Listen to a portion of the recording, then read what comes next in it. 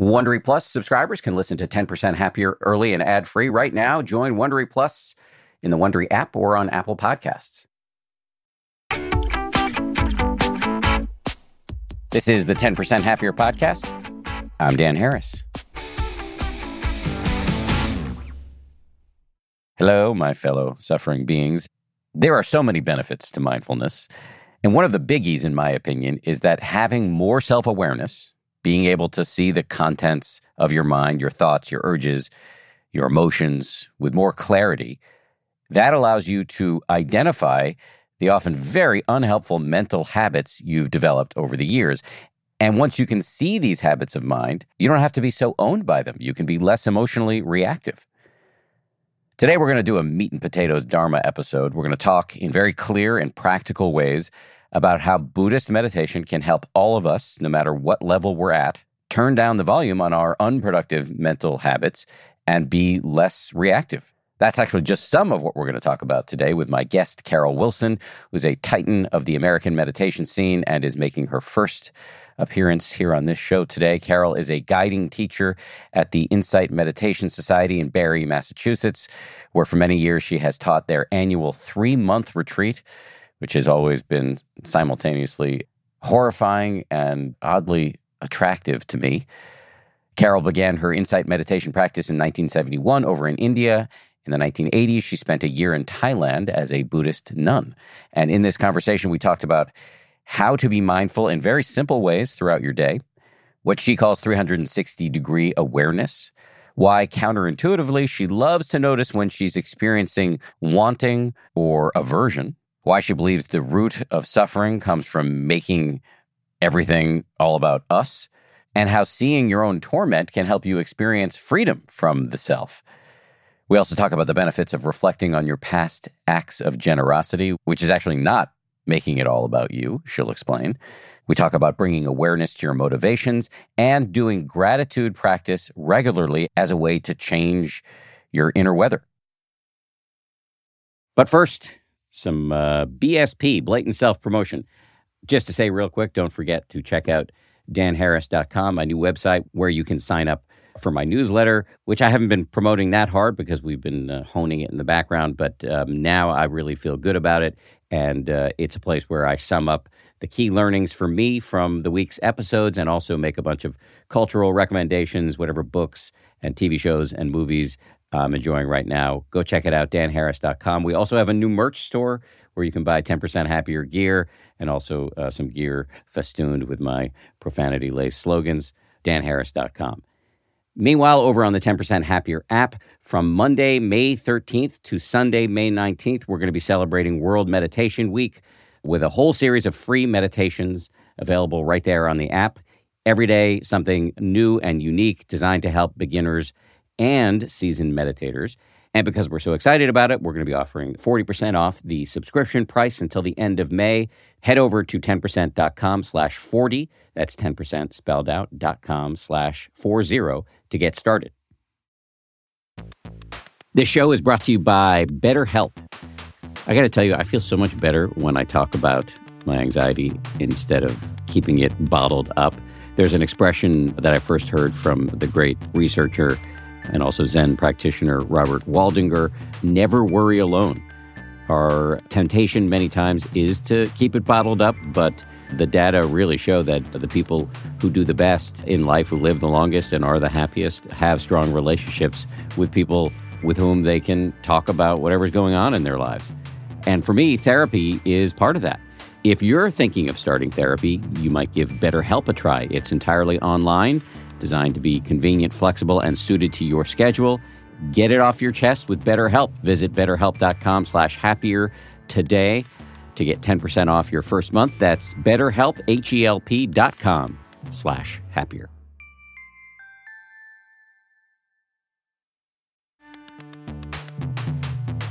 As they say at Amica, empathy is our best policy. Whether you need auto, home, or life insurance, they're ready to help you protect the things that matter most to you. They're a mutual company, customer-owned, in service to you. Amica representatives are here when you need them, and you can take comfort knowing a real person will be there on the phone to take care of you. because the greatest measure of their success is your satisfaction.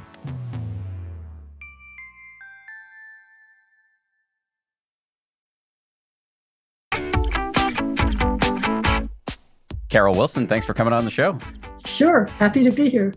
I'm happy you're here. We were chatting before we started rolling here about some of the ways in which you teach. And you said some incredibly interesting stuff that I'm going to, if you're okay, get you to repeat to the best of your ability. You talked about how there's kind of two aspects of practice that are really interesting to you and show up a lot in your teaching.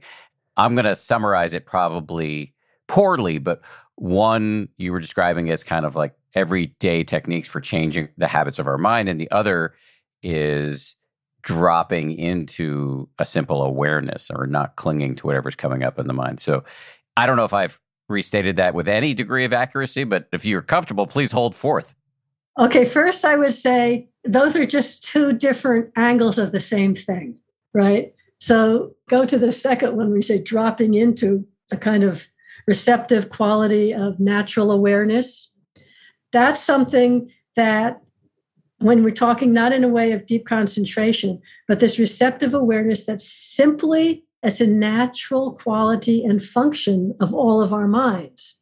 Some people call it consciousness, but consciousness free from self-concept or wanting or aversion, just kind of pure knowing. That's available to all of us on a formal meditation retreat and off a formal meditation retreat. So when I said two aspects, it's more whether we're tuning into awareness or noticing the different techniques or ways that the Buddha taught that could help us to transform the habits of our mind. Both of these go together, and both of these can be done on a more silent, intensive retreat and really in daily life. I really mean this. Something that I've learned more to trust in the last 10 years or so in terms of early Buddhism, that this receptive, simple awareness of just noticing, just interested in whatever happens to be arising in our experience, seeing, hearing, smelling, tasting, touching with the body, and the mental realm. You know, these 6 sense objects, as the Buddha described. In a way that Buddha described, that is the world. That's all we experience, these 6 sense experiences, just coming and going, whether you're in deep meditation or running around in the supermarket. So what makes a meditation either way is the quality of recognizing awareness rather than, I wouldn't say dropping into it. It's not a thing over here we drop into. It's an aspect of experience that's available in any moment that we kind of remember to recognize and include. So, for example, hearing. First of all, we don't often even notice hearing. We'll say, oh, that's a bell. Well, what's that loud sound out there? Is that a siren? I wonder what's happening. So recognizing hearing as a process is a first step. You could call that mindfulness meditation, just being with what's happening. But recognizing that hearing is happening, that there's just a knowing of hearing, an awareness of hearing. That's what I'm talking about, this simple receptive awareness, right? Oh, hearing. That's all. Mostly we get absorbed in what's happening, the hearing or seeing. You know, we know we're seeing, but we don't recognize the habit, that the function that's seeing as a process. It's more, oh, I'm looking at Dan, or I see 3 squares on the screen or whatever, you know, and that solidifies the world. Right away, there's the world and there's me and there's my desk and the mic and all of that, like that perception. When I recognize, oh yeah, there's awareness, knowing that seeing's happening, all those so-called objects of sight, they're still known. It's not like I don't know what's happening. But all the attention isn't just zooming into it. The sense of awareness of seeing is hard to explain. It's a completely different feeling. It doesn't detach from the experience. But when the mind that's not clinging to experience, it's just recognizing seeing, there's an ease, there's a coolness. What I'm seeing may be very unpleasant. Oh yeah, I don't like that. There's aversion right away. Oh, seeing's happening. Aversion's happening in the mind, the mental state. It's still happening, but that Velcro to it goes away when the attention is resting at that moment, is recognizing awareness. That can flip back and forth all the time. Does this make sense? Dan, you're nodding, but I don't know if it's making sense. It makes sense to me. Let me see if I can recapitulate a little bit, and you'll tell me if I'm actually making sense of it. I think the analogy that's sometimes used is like being in a movie theater. You may be so absorbed in the images projected onto the screen that you don't even realize for much of the time. This is part of the magic of the movies, that you're in the story. You're just totally in the story. But you can do a little bit of refocusing and realize that, there are some lights coming out of the back of the room, projecting images onto this screen, and I can enjoy the movie and follow the action while also every once in a while realizing it is just a movie. And you can do that with life too. It's not to dissociate. It's actually more inclusive. It includes everything. It includes, like, you're in the movie, looking at the movie, and you're still looking at the movie, and there becomes that awareness of the light coming behind, of the mood that you're feeling, the thoughts that you're having, and that you're in a mood. All of that's included. And if anything, you're more fully present with it because of not pushing away or liking or disliking. You're right, though. The sense of it being real, defining life is gone. You realize, this is just... it's what it is in this moment. It's totally what it is. And then it's gone. It's totally what it is in this moment. And then the next moment's different. What's the benefit to doing this? Why kick ourselves out of the movie of the seemingly solid reality of life? Well, the whole teachings of the Buddha are to free our heart and mind from suffering, right? The first noble truth. We can't control external circumstances. And the Buddha's teaching isn't that the suffering that we can fix the world. The suffering he's talking about is the quality in our own mind and heart that leads to suffering, which is the quality of fear, of anger, the difficult emotions. Again, I was listening to Thich Nhat Hanh, and he says, if we want to try and meet the world with peace, we have to learn how to have peace in our own heart and mind. And when we're struggling, when we're filled with fear or anger towards it, or self-hatred or judgment of someone else, all of these difficult emotions, that's really suffering. And back to perception, then we perceive through the lens of that fear, of that attachment to some idea, the lens of greed. So we are caught in the movie. And we react, we react with fear, with love, with happiness, with excitement. But it keeps us from actually living at ease and at peace. So learning to shift from this habit of reactivity to whatever's occurring. And the reactivity basically comes down to, what does it mean to me? How do I feel? It's good, it's bad. How does that affect me? That's how we go through life. That's all we know. And learning to perceive, like Thich Nhat Hanh says, Dalai Lama says it too. All of our difficulties come from mistaken perception. And these reactivities of heart and mind come from mistaken perception, feed our continuing to mistake what's really going on. So actually, it's really quite profound, because the potential for real happiness, for real ease and peace, and the natural effect of that is to respond to difficult situations with compassion rather than fear or anger, with loving kindness, with friendliness, with inclusion, to be able to appreciate somebody's goodness rather than seeing it as something you're lacking, or to be with difficult situations with equanimity. And equanimity is not the same as blocking it off. To be so present in this moment, really present in this moment with whatever's occurring, including an unpleasant experience. Just read the news every day. Unpleasant experience. Can I still hear that news, feel the fear, the anger, recognize, anger is like this, and including that in awareness, the mind, the heart, the awareness doesn't get taken over by that in a moment. That, though, we need training, because the habit is to dive back into the reactivity. Am I making sense? So that's why all the Buddha taught all these different ways to recognize the beautiful qualities that arise from clear seeing, that arise from a peaceful heart, from a non-agitated but fully present heart and mind, you'll naturally get the beautiful qualities of relating. Inertia, both sides of inertia. The physical principle of a body in motion tends to stay in motion. The body at rest stays at rest. So when anger is the quality in the mind that's in motion, it's a lot easier for it to be the next moment that arises in the next moment, right? That's the habit. It's just a habit. We don't have to be victims of that habit. When generosity is arising, it's a happy feeling. It's easier for that to arise in the next moment. The awareness helps us just see how these things work. It's kind of science. It's just nature. And then the Buddha gives us all these techniques of how not to keep falling in, how not to keep falling into the habits of reactivity.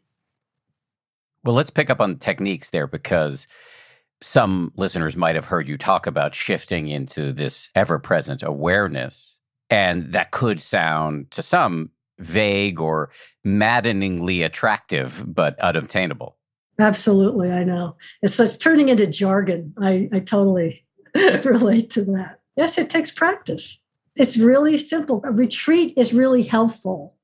I said we can do it at home, but retreat is really helpful because it's practicing. Our habit isn't to recognize just this simple knowing. Our habit is to get involved in the story. I just did a self-retreat for 5 weeks recently. All I'm doing is giving myself time, whatever I'm doing in the day, living very simply, to keep recognizing the awareness side. So the way Sayadaw Tejaniya describes it, I like it because it's simple. Take any moment, a moment now of hearing, as I said before. The experience is hearing, that's happening. And when we say mindfulness, or you could say awareness, it's just knowing that hearing is happening, right? Can you see those are kind of two sides of the same experience? There's the hearing the doorbell and knowing it's a doorbell, and then having all the stories about who's ringing my doorbell. And then there's the just raw awareness of hearing being known. Right. And there could also be raw awareness of knowing, I think it's a doorbell. Or awareness of the mind perceiving, which is a fascinating process to observe, because when I notice, sometimes I'm sitting in meditation and a fire engine goes by and I see my mind identify it as fire engine, but I didn't do it. That just happened on its own. That's a perfect example. And so the awareness piece, you see, that's available. And it is kind of like watching a movie, except we're in it. We're not like trying to push it away. And it's seeing that the hearing happened by itself. You didn't plan the fire engine going by. You didn't say in a moment, I have to be ready to hear what's going to happen. It just happens naturally if your hearing works. What we can start to recognize is that the awareness is also happening naturally when we're conscious. And so the beginning of practice is just beginning to include recognizing that side of the moment. And it's so nothing. There's nothing to get to prove you're doing it. We want results. So it's so nothing that we ignore it. We overlook it as a habit, and we keep going into what talks louder, whatever's arising, what the mind's doing. When we start recognizing again and again the knowing of that, and whatever the mind's doing, we can know it. That's the beginning of practice, because basically our habit is just to overlook it. It's always available. So nothing special. We just tend to overlook it. So we're needing to shift habit to recognize that. It's funny because awareness, you describe it as nothing, but it's also like the container in which everything arises at the same time. It's a mystery, or it's mysterious at the very least. Awareness, it's language, right? Just what you said is how we talk. Awareness is a container that contains everything. A container has an in and an out, and it has limits. It's a thing. It's a noun. It's a process arising in our mind that we can watch happening, but we don't know who's doing it or why or how we develop this capacity. That's the mystery. I would say the mind is arising in awareness, actually. I mean, mind is such a tricky word. Mind often, is used as let's not use scientific, but all the mental processes, right? So seeing, thinking, perception, feeling pleasant or unpleasant, all the concepts, seeing the fire truck, internal, all of that. mental activity arising, but each one is a mental activity arising in this moment and gone, right? A thought comes and goes. It's not in some mind somewhere.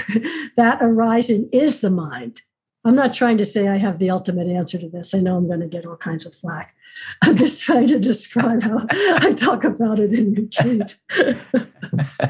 You're not going to get any flack from me. No, I know. You're not giving out my address, so they can't give me that. But okay, anyway, it's just more simple than when we try to get conceptual. It makes it too complicated. This simple recognizing is very available. So let me pick up on that then, because I agree with you that if we conceptualizing can be a thicket. You talked about practicing this on retreat, but I want to empathize with and leap into the shoes, socks, and sandals of some listeners who may never have an opportunity to go on retreat and would be interested to practice what you're describing in daily life. In terms of ways to do that, the first thing that's coming to my mind as somebody who's not a teacher, so this may be a bad idea, is just using a gentle mental note, which you described early on in this interview. You said you might just know when the doorbell rings, hearing. Oh, there's some awareness of hearing, not just what is being heard. Is that one technique that we could use? It could be. I mean, yeah, it could be. This is what's tricky to me about techniques, because it depends what's going on in the person's experience when they say hearing, because I've worked with mental noting a lot in my practice. So first I want to say, when I say I use retreat just to help me remember to recognize the knowing quality, but I'm trying to do that all in my life. I mean, it's not like I leave it at retreat. It's just because it's so always available and so not sexy, you could say, we overlook it. So we just need to train. So yes, a mental noting of hearing or recognition of hearing, if that helps to recognize the process of hearing, that you're feeling the process, see if that helps you do that. It can also be even without the note too. I mean, some people, when they use noting, they get too glommed into the note, into the word, and that's just another object. So you have to look and see what helps you. Relax. Allow experience. All experience is just coming to itself. Allow yourself to relax and just notice what experience is coming. And I would suggest in daily life to take some quiet time, whether you're doing formal sitting meditation or formal walking meditation, or just some quiet time. Because when there's so much coming in and our habits are so strong, that's really like make it the most difficult you possibly could and try to recognize a simple moment of awareness. It's just not going to happen. Take 20 minutes to just sit quietly, eyes open or closed. And I would even start with a simple, not just be aware of everything that's happening, because thinking will just take over because we practice that so much. Be really simple. Like lately I'll be sitting and I'll let my attention just not go to, but feel the sensations in my hands, for example. There's always a lot of tingling there. I'm not trying to focus on that. I'm just allowing those sensations to be known because they're very obvious. And then if hearing arises, you could use noting to say, oh, hearing, or just knowing that there's hearing. Explore for yourself. And then all of a sudden it's 5 minutes later and you were thinking about what you're going to do later. And then, thinking. As soon as there's recognizing thinking, you recognize that the difference between lost in thought and awareness of thinking. They're little moments. They won't give you a lot of sense you're doing something, or you're not trying to change the state of your mind, but you're just trying to shift what we notice. So I would take some quiet time to sit. I feel my hands, the sensations. Then I'll just go into hearing because it's very receptive. It's so clear you're not making the sounds happen. And just letting them fall in. And there's a moment where it's just, at first the mind's going out to the hearing, and then it just kind of relax. Let your attention, let your whole being relax, and just be interested in the process of hearing, noticing the whole process. So you keep practicing that. Walking's a great way. When I get up in the morning, I do just walking back and forth for about 20, 30 minutes because my mind's kind of all over when I wake up in the morning. And I'm just walking and feeling the feet not like this, and the mind's doing its thing, and there's these emotions, and there's seeing, and there's hearing. And if it gets too confusing, I feel the feet. But it's not about trying to name the sensations. It's using this very simple experience to recognize the knowing. Learning to recognize moods and emotions when they're happening, I've found that so useful in daily life. I mean, we could say, yeah, I know I'm angry, but that's different from just feeling, oh, anger feels like this. Not to say you shouldn't be, not to say you're trying to fix it. The emphasis is always noticing the mind's relation to what's happening, not just what's happening, the mind knowing what's happening. Then the awareness of your moods, your emotions as you go through the day becomes much more available. And that's also bringing in this simple awareness through the day. You're not trying to be better. You're just trying to shift that foreground, background a little bit. But it can make you better because if you are not so caught up cognitively in your anger and a little bit more in touch with the way anger is acting in your body right now, well, then you might not act out of anger reflexively and habitually. Exactly. It's so intrinsic. It's our habit. But you're absolutely correct. Otherwise, why bother? So this is again nature. The wholesome feeds the wholesome. The Buddha talked a lot about what feeds wholesome states and what starves unwholesome states. He used that language a lot. And steady awareness or steady mindfulness is one of the conditions that allows wisdom, the wisdom of clear seeing, the wisdom of the mind that lets go, because the aversion, the anger is so unpleasant. So you get information. It's like, feeling disrespected feels like this. And again, it doesn't have to run my life. There's a sense of, okay, disrespected is unpleasant and there's a space. I don't need to act from that. I sometimes describe meditation as like a video game where you can't move forward if you want to move forward. But hence, I think your emphasis on receptivity, because it is an antidote, or can be, I think, an antidote to the striving type A mind, where you have repeatedly throughout the course of this brief conversation referenced, hearing, for example, tunes you into the fact that it's all happening on its own. It's nature, and we don't have to interfere. And that I think, for me, the effortlessness of awareness is very powerful to try to witness as frequently as I can. Yeah. It's just so opposite of what we've always been taught. I mean, we've been taught you want to get something done, you do it. And the only way we know how to do, mostly, is by trying and creating. It's all cause and effect is what it means by its all nature. And even if, quote, I interfere, what arises? If awareness keeps noticing, you notice a feeling of wanting. Wanting wants something, a leaning forward. It's an unpleasant experience.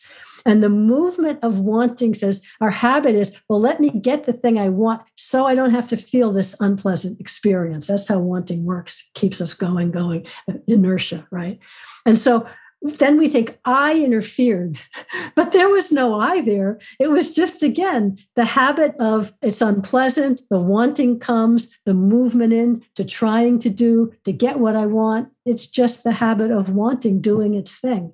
And since it doesn't work, then we feel disappointed. And then there's like some aversion. And then, those times in meditation that went so quickly from, this receptive, effortless awareness to feeling like you're in one big knot of how did I get here? And I could never do it. And it can go like that. But what I got from Tejani is once you recognize, just keep noticing what's arising. How is the mind relating to this moment of experience? And so I'm trying to move forward. I'm trying not. I can't get the effortless. What do I do? Instead of trying to figure out the content, widen the sense of the field of awareness of what's happening now. Wanting. That's good enough. We don't need to know all the particular stories. You notice wanting is coloring the mind right now. In that moment, awareness isn't wanting, it's noticing. And wanting is not a problem. It's just another arising experience. But once you recognize it, we're free from it. But when we don't recognize it, I know this for myself, but you learn it from watching your mind. When wanting isn't recognized, and it's driving the bus, it's coloring the intentions, it's coloring the decisions, it's coloring perception. once I recognize I've been acting from wanting, what I know is I can't trust any assessment my thinking mind is making in that moment. Same with aversion. Same with confusion if I recognize it. It could be right, it could be wrong, but I can't trust it because the assessment's being made through wanting. I love recognizing wanting and aversion when it's operating in my mind and my heart all through the day, because I'll be doing something, I get an email, I think, oh, well, this answer is obvious, and I start to write it. And now it's getting better, maybe 50% of the time. I feel that tightness, which comes from my aversive, I know it's right. And let me just explain to you why I'm right, And if I can just not send it, when I read it the next day, the aversion is just screaming off the page. Maybe I was right. Maybe what I was saying was accurate, but I would never have seen it clearly without aversion. And then the next day, I see all these other aspects of the situation that I wasn't able to see when the mind was narrow in the aversion or in the wanting. It gives you tunnel vision. So when I see it, aversion, the aware mind is happy. It's happy to see that. And you're not suffering from it. You're really not. Aversion's like that. There's this, it's not a place, but it's how I know I'm recognizing awareness and not pretending. Because that sense of ease, even while the difficult situation's still happening, is there. And you kind of think it's there, but when it's really there, you know it. It's just a second, but you really know it. Yeah, right. I'm feeling disrespected. It feels like that. Right. That's what's going on. That's interesting. But it's not a problem when you're being aware of it. It kind of reminds me of something, and hopefully this is an appropriate association I'm making here, but I remember being on retreat once and realizing that if I was struggling or suffering, that inevitably meant there was something I was not being mindful of. Mm-hmm. It's as simple as that. Yep. And I'd even simplify it. If you're struggling, there's something you're not being mindful of, and I would bet my life it's greed, hatred, or confusion in the mind. We can be 360-degree awareness, I call it, that kind of relaxed and receptive, not trying to hone in on one thing.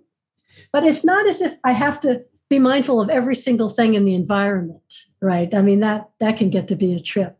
But when I'm suffering or struggling on or off retreat, absolutely, there's some form of holding or some form of denial or some form of aversion or delusion, or making it all about me that I'm not seeing, that I'm not aware of. Absolutely. If you're feeling compassion and you're not aware of it, you won't suffer. You just won't be aware of it. Right. But this explains why you got so enthusiastic when you said, the mind loves to see even the greed, because the seeing is like a self-liberation. Absolutely. And that's where you move to the not self.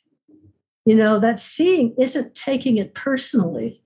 It's not saying Carol has so much aversion. And I mean, that's a common way we think, isn't it? And I remember very clearly, it was a moment of insight. The insight comes and goes, but you keep reliving it, where it was so clear aversion arose in a particular moment as a cause and effect habit, unpleasant. There was this thought, but it was a habit. And it just arose when it was seen, it went away. It wasn't anything about Carol or personal. It didn't require getting all upset about it. And in that case, it also doesn't last so long. And so the happiness of seeing the torment, the kilesa, greed, hatred, confusion, all the happiness of seeing it, part of that is that moment of freedom from view of self. It's that moment of freedom from the narrowness of little self, of personality view. You're not thinking I'm free from it. You're not thinking about it. It's just this moment of life with no self-reference point back. And it doesn't matter that what awareness was noticing was greed or aversion. It really doesn't matter. Awareness doesn't care what it's noticing when you're in awareness, and the conditions just keep on rolling along. I'm not sure, but probably you've heard Joseph Goldstein quote his teacher Munindraji, who used to say, it's a very famous quotation, that life is just empty phenomenon rolling along. Yes. So that's like not metaphorical. That is actually what is happening when you pay attention. Whether we're paying attention or not, it's just we can start to notice it. The thing, that's what's wonderful about the awakening, about insights. It's not that something different starts to happen. That's why they say, that wrong perception is what's leading to all our suffering. It's not that we go to a different place. We recognize more accurately how things are. So if we're in right perception, which is that it's empty phenomena rolling on, meaning that it's a bunch of mind moments or mental objects that are insubstantial in and of themselves, that just keep going and going and going forever, that just knowing that that's the truth instead of our solid movie of I'm a good person, that person's a bad person, whatever, there's freedom in that. It doesn't have to be that complicated. I'm just trying to help listeners grasp it conceptually. As you talk about it, that might be a way of explaining it. Yes. But I actually have a rather simple mind. I'm not very philosophical, which I only discovered to my chagrin quite late in life. I hang out with all these philosophical types, and I suddenly realized, I can't keep up with these guys. And they're mostly guys. And I'm not saying it's better. I'm just saying it's different. But mine's more simple. But that, as I said before, that it's moment to moment. So in a moment, right perception doesn't have to be all of that description. It's simply a moment of being present without the veil of greed or aversion or putting a story of me on it. It's just a moment, right perception. It's just a moment of, as Ajahn Sumedho always says, it's like this now. You don't have to make the story into that whole emptiness phenomena rolling on. But in that moment of, not being respected feels like this. In that moment, all that stuff we were talking about is happening. You don't have to think that. You don't have to believe that or not believe it. In just that simple moment of letting go of the attachment to wanting it different and being fully present with it as it is, that moment of clear perception without confusion or greed or meaning, that's a moment of freedom. Shocking that I would overcomplicate anything. That's no precedent for that. That's what we all do. And when I say it's so simple, people go, yeah, right, Coming up, Carol Wilson explains the crunch place and how to deal with that crunch place with awareness. And she talks about a different way to think about the practice of generosity after this. You can count on T-Mobile to help keep you connected. After investing billions to light up their network from big cities to small towns, T-Mobile is America's largest 5G network. Plus, when you switch to T-Mobile, families and small businesses can save up to 20% versus Verizon and AT&T. Visit your neighborhood store or T-Mobile.com to switch. Plan savings with T-Mobile. Third line free on essentials via monthly bill, credits versus comparable available plans. Plan features may vary. Credits stop if you cancel or change plans.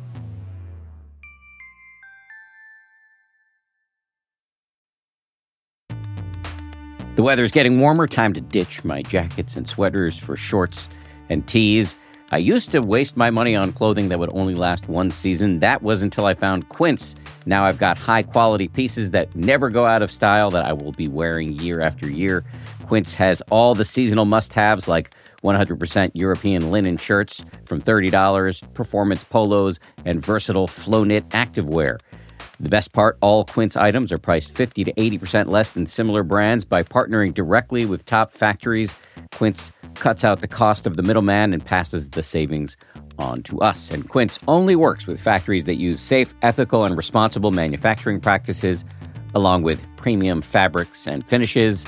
I just made a big order at quince.com. I got 2 pairs of sweatpants that I've just had for like a week, and I already love them. I'm wearing them all the time. Sweatpants are a huge deal to me because I work from home and I want to look reasonably good, in front of my wife and stuff, but I want to be comfortable.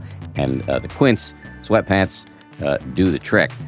For me, the bottom line is they've got good-looking stuff at low prices. Not a bad recipe. You should go ahead and upgrade your wardrobe. Go to quince.com/happier for free shipping on your order. and 365-day returns. That's QUINCE.com/happier to get free shipping and 365-day returns. Quince.com/happier.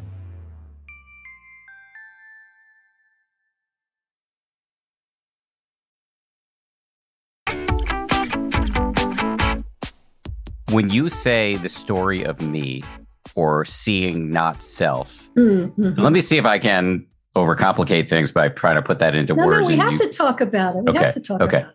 So when I see the feeling of being disrespected, I can drop me being disrespected and all the stories I have about why I'm always the one who's being disrespected and why do I always put up with this stuff, and just notice the physical and mental phenomena that arise in that moment.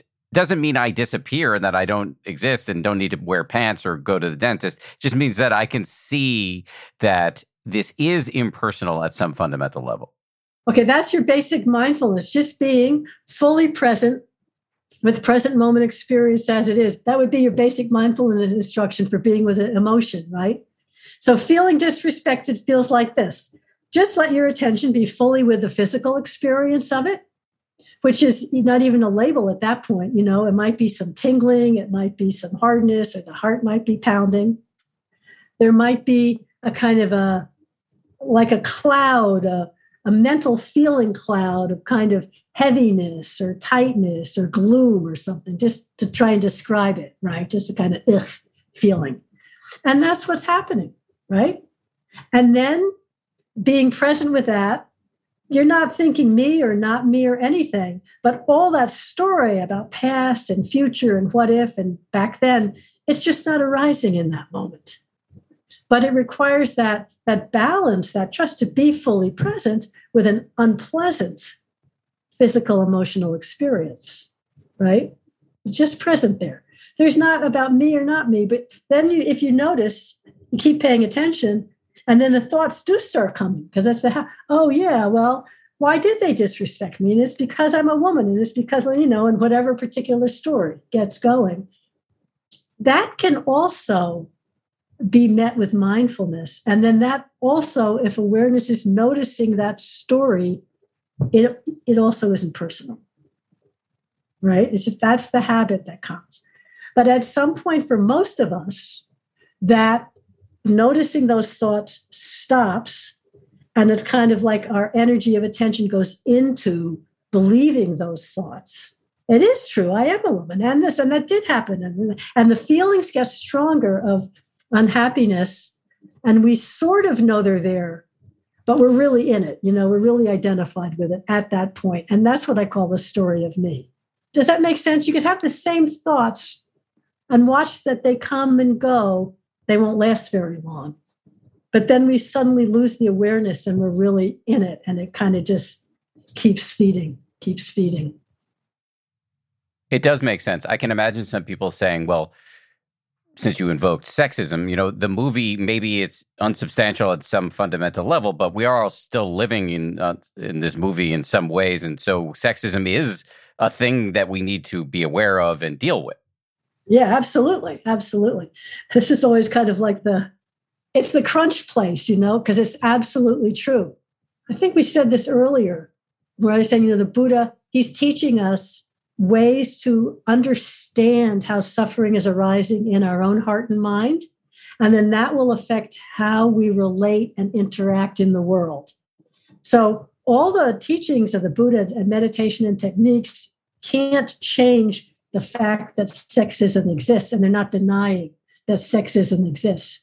The way we're describing is helping us see how, when I walk into a situation where I see sexism, if I have a sense of understanding how it triggers anger or feeling disrespected, and how if I don't recognize it, I get more angry, and then I'll react with anger, and then that person reacts with anger, and then we're butting heads, or there's no communication.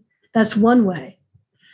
We have to, as we practice and learn to trust more, that I can, using the same example, see how when the feeling of disrespect is there, the stories about it because I'm a woman come up, and I can see those stories running, see how it affects feeling disrespect, and be able to be aware without getting triggered by that. And then if you stay with it, what really comes when the torment goes, when the aversion, when the self justification and all isn't there, that's when the beautiful qualities arise, either equanimity or clear seeing or compassion. So you can walk into a situation where there's sexism, either you feel your own reactions come up, but it's met with clear seeing and even some compassion. Oh yeah, that's really suffering. And enough awareness that I can either keep my mouth shut until I can respond in a way that's actually connecting with the person, or at least not responding out of anger. And that comes from awareness of really seeing this pattern and how it's running in this personality. Without that, we just can make the whole situation worse. So it really, that's the thing with these teachings and with meditation, it's starting from the inside out. It's all about how we respond and relate in the world. But it all starts from this. Thich Nhat Hanh was saying, I just was listening to this the other day, you can't bring peace to other people if you can't find peace within your own mind and heart, if you can't find peace with your own difficult emotions. So, but it's not a piece of pushing them down and pretending we don't feel them or judging ourselves. It's actually welcoming them into the light of awareness, which is kind of weird, but that's that, happier to see it than not. I want to go back to the beginning of our conversation because I started out by asking you about something you had said to me before we started rolling about the kind of two aspects of practice. The second was just kind of holding things in awareness. And the first was I made a note about like everyday techniques for changing our mental habits that lead to suffering. Have we covered both of those? Because I didn't carefully delineate. I didn't talk a lot about the first one. Okay, please. When we're leading these retreats that are really about practicing just whatever's arising arises without any judgment, and awareness is noticing. So in the retreat, you're not trying to stop greed. You're not trying to say greed is bad. I've got to feel metta, because that's just more aversion. We're not doing that. But there's other ways to continue to choose beauty or choose love or choose compassion, not just wait for the steadiness of awareness to reveal how much suffering there is. So, for example, practicing generosity. I mean, when the Buddha taught, he always started teaching lay people with dana, which is generosity, sila, which is conscious conduct, non-harming conduct, and then bhavana, mental cultivation, mental development.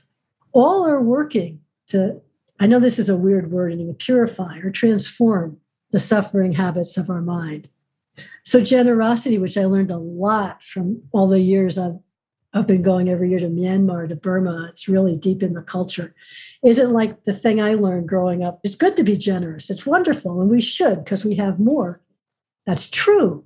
But the generosity, the dana as practice, is this sense of the joy that arises when we really open and offer something, whatever it is, just a smile, to actually allow one's awareness to feel that open-hearted, just that openness from me to share. There's a happiness there that's wholesome. That's different from feeling, oh, I'm writing out this check because I'm so generous, but it's still all about me and should. But the offering of generosity is just, here, have this flower. It's not about the thing. You tune in to that wholesome motivation, and it makes you happy. It makes you want to be more generous, and it makes it easier. And this is actually cultivating the wholesome as opposed to holding on, as opposed to clinging. The Buddha said, there's one sutta where he said, when your mind's all caught up and you can't kind of see clear, my language, one of the practices you can do is sit down in your home, when you're at work, whatever you're doing, and reflect on your past acts of generosity. Actually remember, and you're not remembering I'm so great, you're remembering the happiness that came with that. And he says, when you're reflecting on your generosity, and similar to non-harming conduct, your mind, your heart is going straight. It's not clouded by passion. It's not clouded by aversion or fear. It's headed towards the Dhamma. Well, we can all do that. The Buddha always started teaching to lay people with that. Similarly, with giving attention to our motivations for action. Of course, the 5 lay precepts of not killing, not stealing, not harming ourselves or others with our sexual activity, not lying or using harsh speech or divisive speech, and not indulging in any kind of intoxicants that cloud the mind to the point of causing heedlessness. Those could just be seen as rules to be a good person. But if you dive into them from the motivation, of course we're all going to blow it. It's not that. But it's good to have a line. Yes, you don't kill people. You don't kill animals. Okay, that's a good line to have when you come up against it, something to remind us. But to give awareness, again, without judgment, to our motivations. And when you do some little thing, you take a spider outside instead of just sweeping it away, and not thinking, I'm so great, but just feel, it just feels nice. Feel that. Tune into just the happiness of non-harming, the sense of, don't try to say, I feel so connected to the universe. Don't make up a story, but just feel like the lack of aversion, the lack of separation. When you start to talk bad about a third person because it makes the two of you who are talking feel closer together. Have you ever noticed that? How much of gossip is like that? You start, and then you realize what you're doing, and you just stop. That's all. You don't say, you're so bad. You just stop. Feel how it feels to refrain from acting in a way that causes harm to others or oneself. It feels light. It feels happy. There's not greed and aversion in the mind. So these are ways of training, and you can't do them without awareness. Awareness slips in there everywhere. It's very sneaky. You're just noticing what you're doing.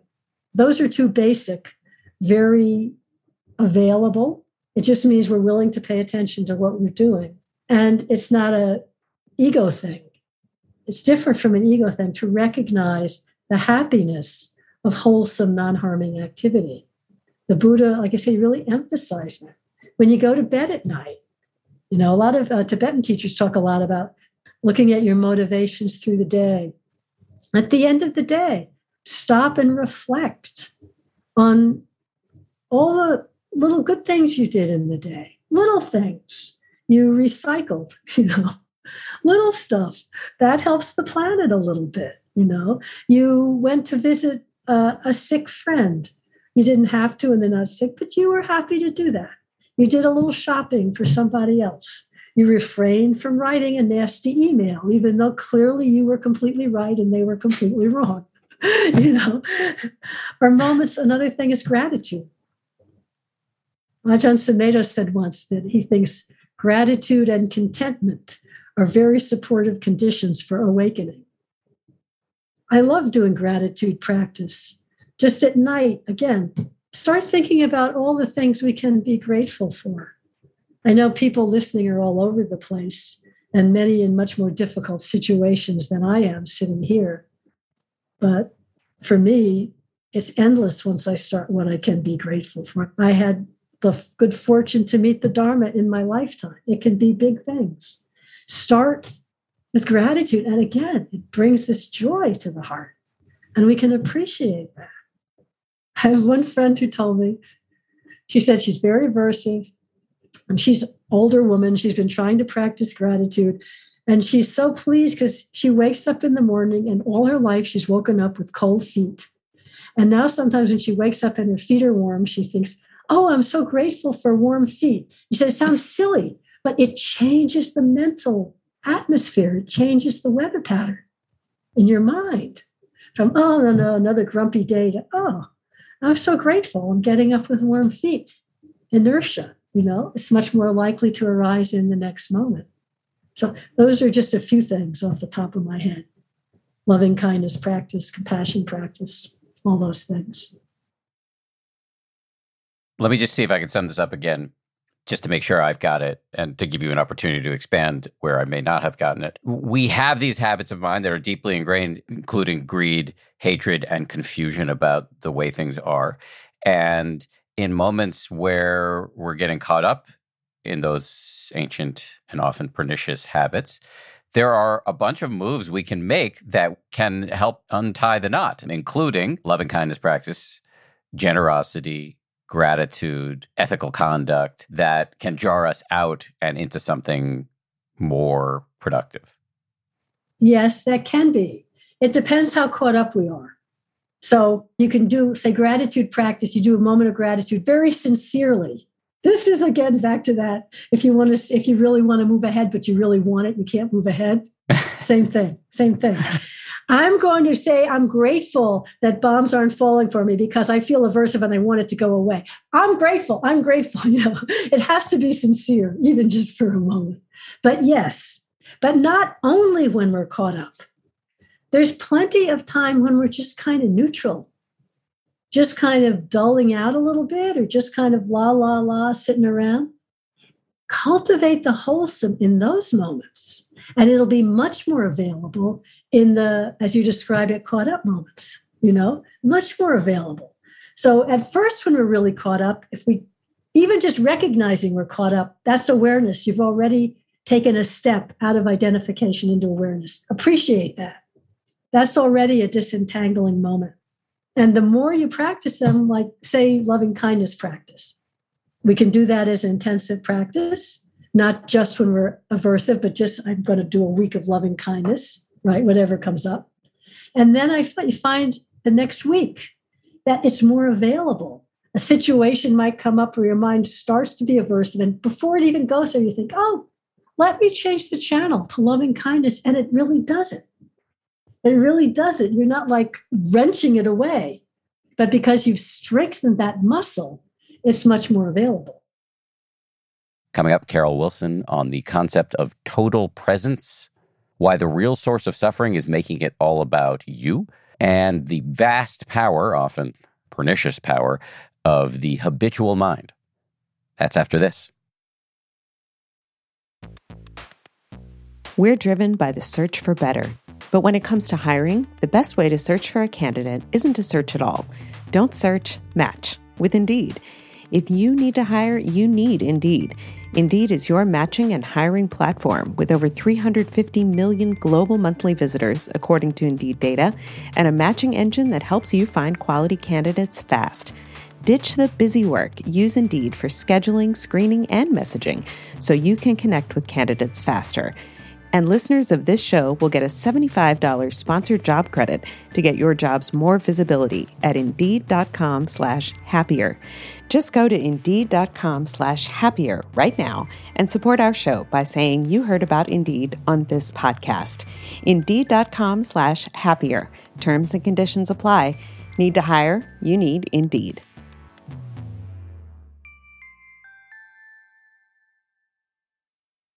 Audible lets you enjoy all your audio entertainment in one app. You will always find the best of what you love or something new to discover. They offer an incredible selection of audiobooks across every genre, from bestsellers and new releases to celebrity memoirs, mysteries and thrillers, motivation, wellness, business, and more. What I've been checking out recently is called Our Share of Night. It's technically, I guess, a horror, but it's definitely literature. I mean, it's incredibly well written, absolutely fascinating. And it really does rhyme with some of the themes that we explore on this show. I highly recommend it, although I'm only through the first 15-20% of it. But I highly recommend it. As an Audible member, you can choose one title a month to keep from the entire catalog, including the latest bestsellers and new releases. New members can try Audible free for 30 days. Visit audible.com/10%. or text 10% to 500-500. That's audible.com/10%, or text 10% to 500-500 to try Audible free for 30 days. Audible.com/10%.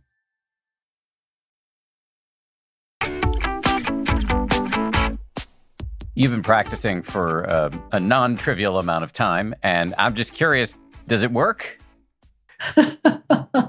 Yes. I honestly can't imagine my life without it, because it's been, all of my adult life since I was 19. Absolutely. Everything I've said is like, it doesn't work in the sense of I'm going to do this and have this insight and then everything's okay from now on. It's moment to moment, as I've been talking about, for the rest of your life. That never stops. The empty phenomena don't stop rolling along. but it gets more and more clear. The wisdom gets more available. The suffering gets more obvious, and it really decreases. Absolutely. I mean, your personality doesn't get that different. But it doesn't matter so much anymore. Yes, there's so much more ease. There's so much more willingness, understanding. Like when I'm really caught up these days, I can get caught up more easily with politics, with any of the suffering in the world. Pick any of the 50 different countries right now that there's immense suffering. And I read about it, it's just almost unbearable. And then I remember, yes, this is what it is right now. Instead of pushing myself, it takes the faith of all my years of practice to open into that sorrow. And in that awareness, there really is a sense of freedom from it. I can't believe when that happens. I'll remember another time and try and make it happen. But I'm trying to make it happen because I don't want to feel the suffering, and it doesn't work. You can tell. So yes, it does work, but it's not a short-term thing. And it's never what we think it's going to be. And the happiness, from my understanding, my limited understanding, that the Buddha is offering us, is different from any happiness our normal day-to-day mind thinks of. I know this is 10% happier. It really gets to be a lot of more percent happier, but it's a different kind of happiness. But yes, in daily life, more than 10% happier, 15% happier, a lot more percent happier. But the real freedom is a complete different kind of happiness that is not dependent on the presence or absence of pleasant or unpleasant experience. It's not dependent on what's happening at all, because that's out of our control completely. So it's a kind of a deeper faith, of totally being present with things as they are in this moment. That's all there is. All I can know is this moment. And the total presence is, the Third Zen Patriarch poem. They used to read it in retreats all the time. I don't just remember the first line, but the great way is not difficult for those who have no preferences. Make the slightest distinction, whatever though, and heaven and hell are set infinitely apart. But that doesn't mean you can't tell what anything is. It just means it's all this right now. It's all this moment. Total presence. We can't do it with an act of will. Why does it make you happy? Really, because the sources of suffering really are the qualities in the mind. I would say greed, hatred, delusion. The real source of suffering is making it all about me. Mm-hmm. And when I'm the center, when it's Carol relating to this, even if it's a happy experience, it just isn't. As soon as it's not the center of everything, it's an ease. It's a happiness. There's no reference point. There's no comparing back to something else. Happiness doesn't actually apply because that implies unhappiness. There's nothing to suffer about. It's like this. And that applies in a world that, is a mess, and we can't stop being that way. Happiness is a tricky word. For me, but different temperaments. My temperament tends more to silence and peace, would be more the words I use. But other people might use the word happiness or love or connectedness or joy.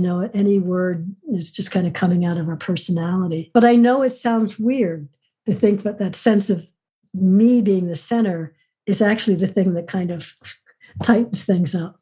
But a moment of that, it's available to all of us. When you go out at some clear night, which isn't tonight, and look up at the stars, and there's just a moment, not thinking, oh, what's that star? Or, oh, I'm having a nice moment. Or this is good. At least I'm out of the house and the kids. But just that, that sense of peace or awe, whatever.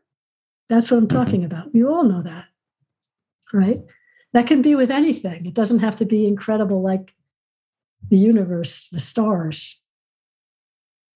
That thrilling feeling of being small in a good way is, I think, what you're pointing at. And that can even come up when you notice that greed doesn't have to have the wrapper of your stories. It can just be seen as an impersonal phenomenon rolling on. That's right. Yeah. Small in a good way, or you're not the center of everything. You're not looking at everything, reflecting it back to me.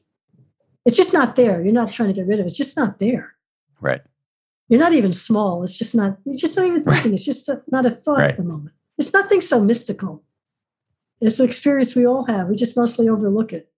It's mystical in that it's hard to describe without running up into the thicket of language.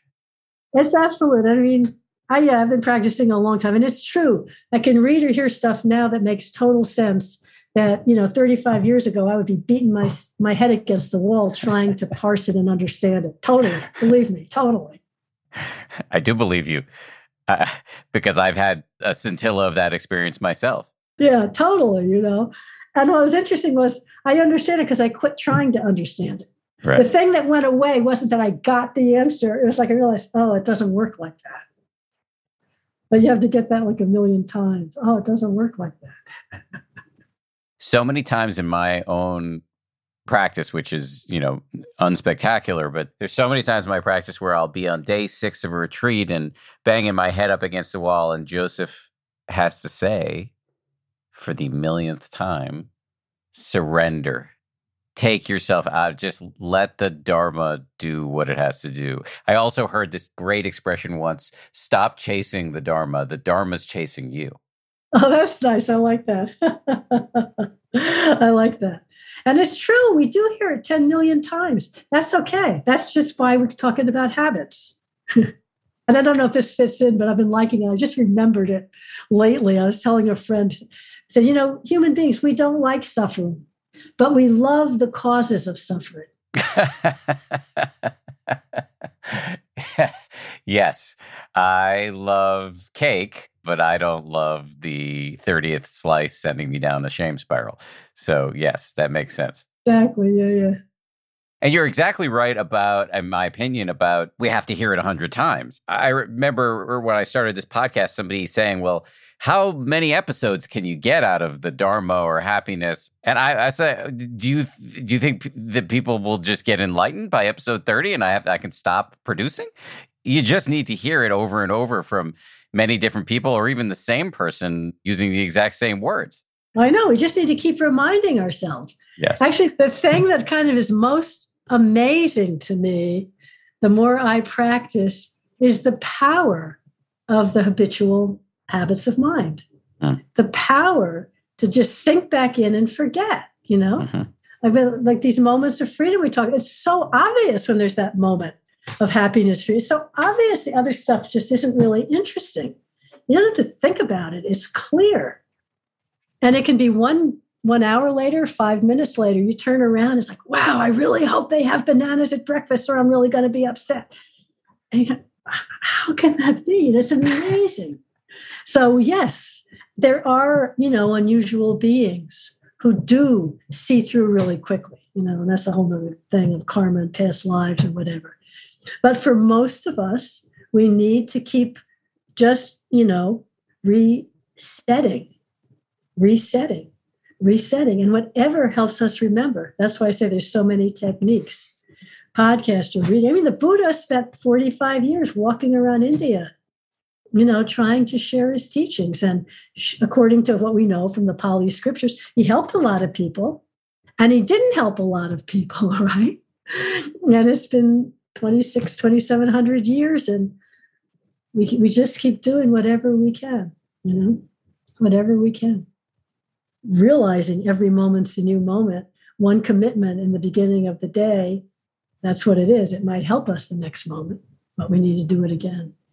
It may not be inspiring, but to me, that seems how it is, except for some rare beings that it gets steady quicker.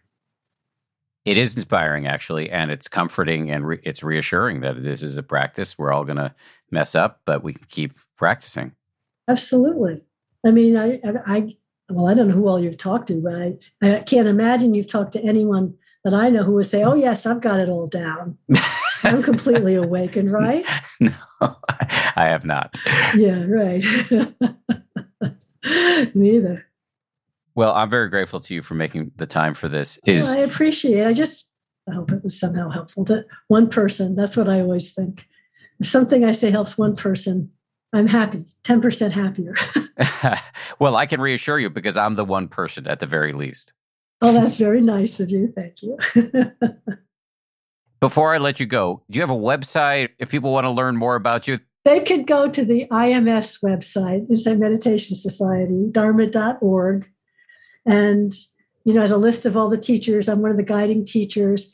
If you can click on my name and they take you to a list of things I'm teaching, or you can write to me, care of IMS. That's it. I'm not a good promoter. Kind of makes me like you even more. I really appreciate you doing this. Thank you very much. It's nice to meet you. I'm glad to meet you. Yeah. Thanks for your time. Thanks again to Carol Wilson. Great to have her on the show. Thank you as well to everybody who makes this show a reality. Gabrielle Zuckerman, DJ Kashmir, Justine Davey, Lauren Smith. Our senior producer is Marissa Schneiderman. Kimmy Regler is our managing producer. And our executive producer is Jen Poyant. Scoring and mixing by Peter Bonaventure of Ultraviolet Audio. We'll see you all on Friday for a bonus meditation. If you like 10% Happier, and I hope you do, you can listen early and ad-free right now by joining Wondery Plus in the Wondery app or on Apple Podcasts. Prime members can listen ad-free on Amazon Music. Before you go, tell us about yourself by filling out a short survey at Wondery.com/survey. For more than 2 centuries, the White House has been the stage for some of the most dramatic scenes in American history.